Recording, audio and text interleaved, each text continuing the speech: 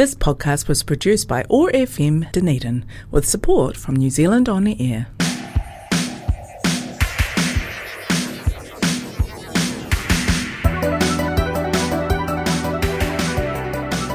This is Charging Ahead, a 4-part podcast series where we will delve into the public perceptions of EVs, our attitudes towards motoring, and if we can gauge and predict EV adoption rates based on how we view motoring here in New Zealand. Along the way, we will hear from respiratory professionals on air quality, members of the public from all walks of life on how they view EVs, and we'll speak to EV owners themselves. You'll no doubt also hear the letters E and V far too many times. In this episode, we'll take a look at the history of electrified vehicles and speak to someone who was one of the first EV adopters here in Dunedin about the buying experience of something no car dealer at the time was offering. You'd be forgiven for thinking the electric vehicle was some sort of fancy new futuristic way of travelling. If you see one around town with its smooth, near-silent mode of operation, you'd think it had been developed in the last decade or so. But electric vehicles have actually been around almost as long as the automobile itself.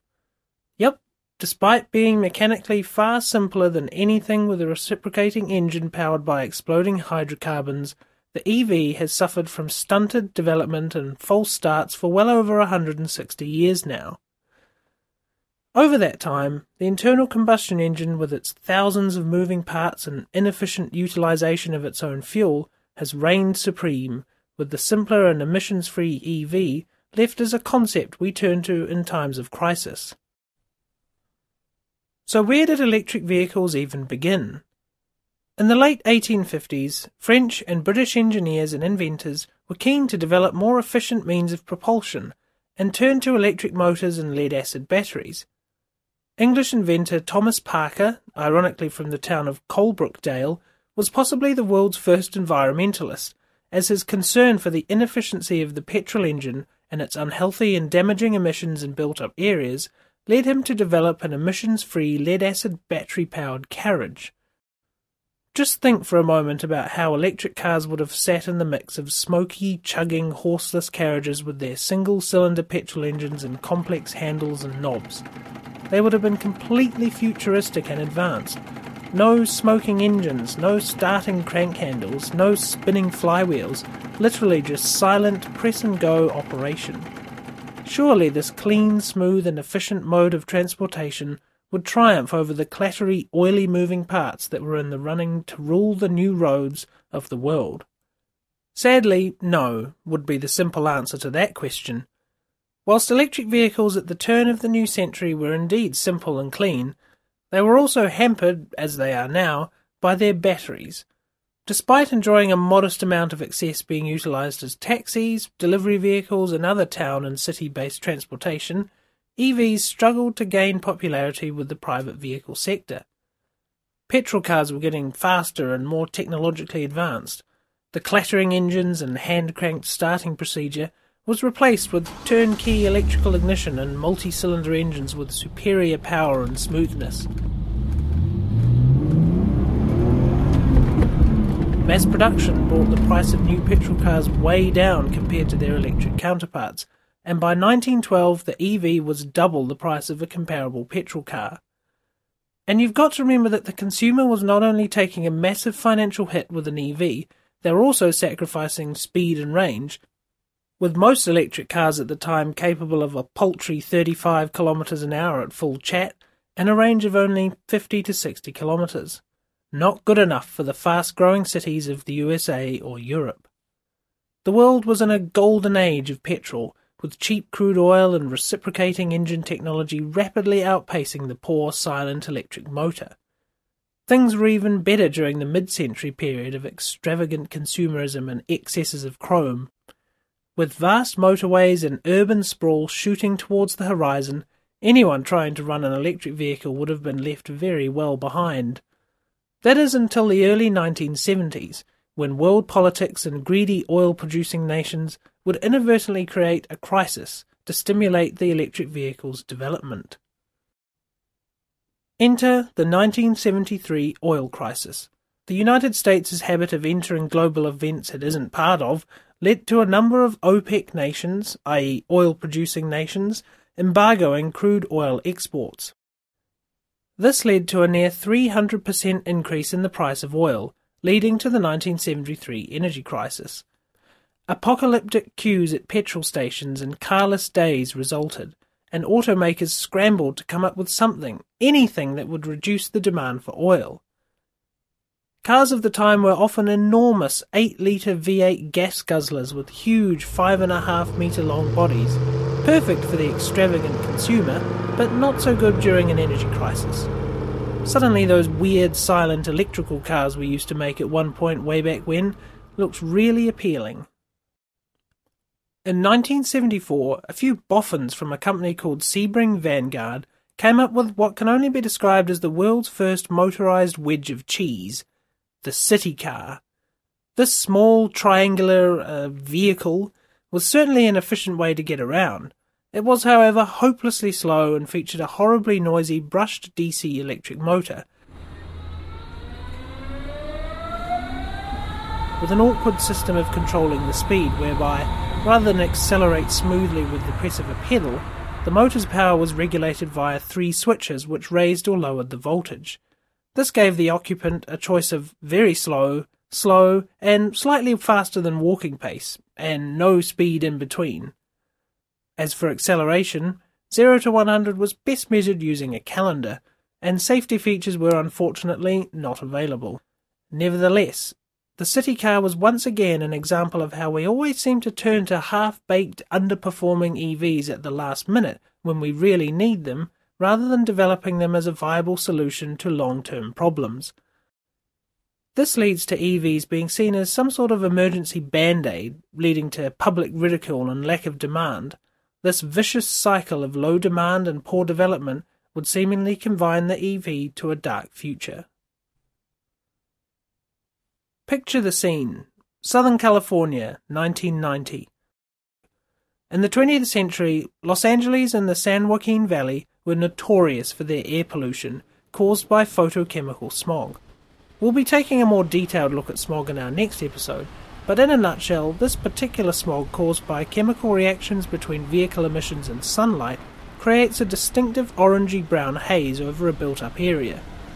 Californian cities in the valley areas are particularly susceptible to smog due to the strong levels of sunlight and presence of temperature inversions that trap warm air and pollutants close to ground level. This makes the city unattractive and unappealing to inhabitants and visitors, as well as causing respiratory health issues and premature illness. Something had to be done.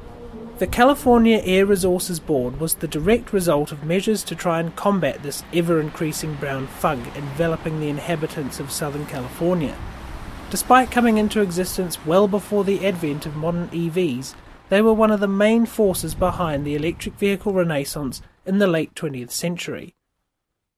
In response to this, and in order to even keep selling vehicles in the state of California, General Motors, Toyota and Honda, along with a few others, created the first modern zero-emission vehicles. Sadly, whilst the car makers took their first tentative steps towards an electrified future by manufacturing electric vehicles, they were reluctant to dive right into the sea of electrons and offer them up for sale. Yep, every single one of the EVs mentioned previously was only available to customers via a strict leasing program. At the end of the lease, the cars were handed back to the makers and destroyed. Cynics of the ordeal argued that car makers were being controlled by big oil interests, who would obviously lose a huge amount of their revenue if EVs became mainstream. Others suggested that the lucrative spare parts and maintenance programs would effectively dry up overnight, given that the one moving part in an EV was very unlikely to need regular looking after. The only reason given by the automakers, though, was that of potential spiralling costs to support a platform that was so new. From the sounds of this, you're probably wondering why electric cars are everywhere. Surely the failure to launch in one of the most populous states of America would mean failure to launch elsewhere. Faced with ever more stringent emissions regulations to combat climate change, EVs got the development they deserved. This, plus a combination of factors such as better battery technology, better motors and more accurate and efficient control of said motors, has allowed EVs to finally compete with internal combustion cars to the point where they have captured the public's imagination.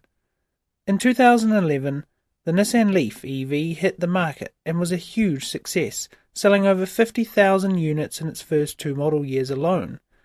And this was a car you could actually own. No fixed-term leases or having to return the car to Nissan after a trial period. Around the same time, Tesla launched the Model S, a 4-door sedan that could, and indeed still can, outperform supercars of the period. Being in New Zealand, where second-hand Japanese import vehicles dominate the used car market, we were poised to become one of the first countries to essentially test the viability of older, used electric vehicles cast off from other countries. I spoke with Dunedin-based EV advocate Pam McKinley on what it was like being an early EV adopter here in Otago and what buying an EV is like today. We actually had to get our car from EV, what's it called? EV something? EV Imports? EV Imports, yeah. And they were in Alexandra, I think. And they were basically bought in by a lines company. So they imported our car and then dropped it at some weird industrial lot in Dunedin when they dropped off a truck one day, and we had to go and find this weird place and pick up a car. It wasn't your usual buying a car experience. Yeah. And has that changed now? Has it become, would you say that buying an EV is vastly different to buying a normal car now, or is it still something that needs, I guess, a special attention because it may just be a car, but it's still such a different operating experience? Well, I think when you go into a reputable second-hand car dealer, because there are EV dealers that we would recommend because they're people that are really keen to have no lemons in the fleet. But then there are other people who don't specialise in electric vehicles who've come along and thought, I'll take a punt at this EV thing and stick a car on my lot. They don't necessarily understand the questions they should be asking their customer in terms of, does an EV suit your driving needs or your lifestyle? What is your commute? That kind of thing. Because they're not for everybody. But they are great around town, and for 95-99% of all your travel needs, an EV will do it. So who was really pivotal in pushing for EVs in the first few years? There was Russell Watson. So he worked for North Power. He organised some charging. He was very proactive. He took people for drives, would do kind of EV drive-arounds. So that bums on seats is really the way that the message got out, and still is the best way to get the message across to people, is actually having a test drive and just realising that the world's not going to fall in because you've got electrons powering your engine rather than fossil fuels. It drives like a car. Most people don't know how a car works. Most people don't care how an EV works. It drives like a car. We'll be hearing from Pam again, and many others in our upcoming episodes. Next time on Charging Ahead, we'll be discussing the thorny topic of air quality, and if the Level 4 COVID-19 lockdown last autumn gave us a glimpse into a life with a zero-emissions fleet. Until then, thank you very much for listening, and we'll hopefully see you in the next one. This podcast was produced by OAR FM Dunedin with support from New Zealand On the Air.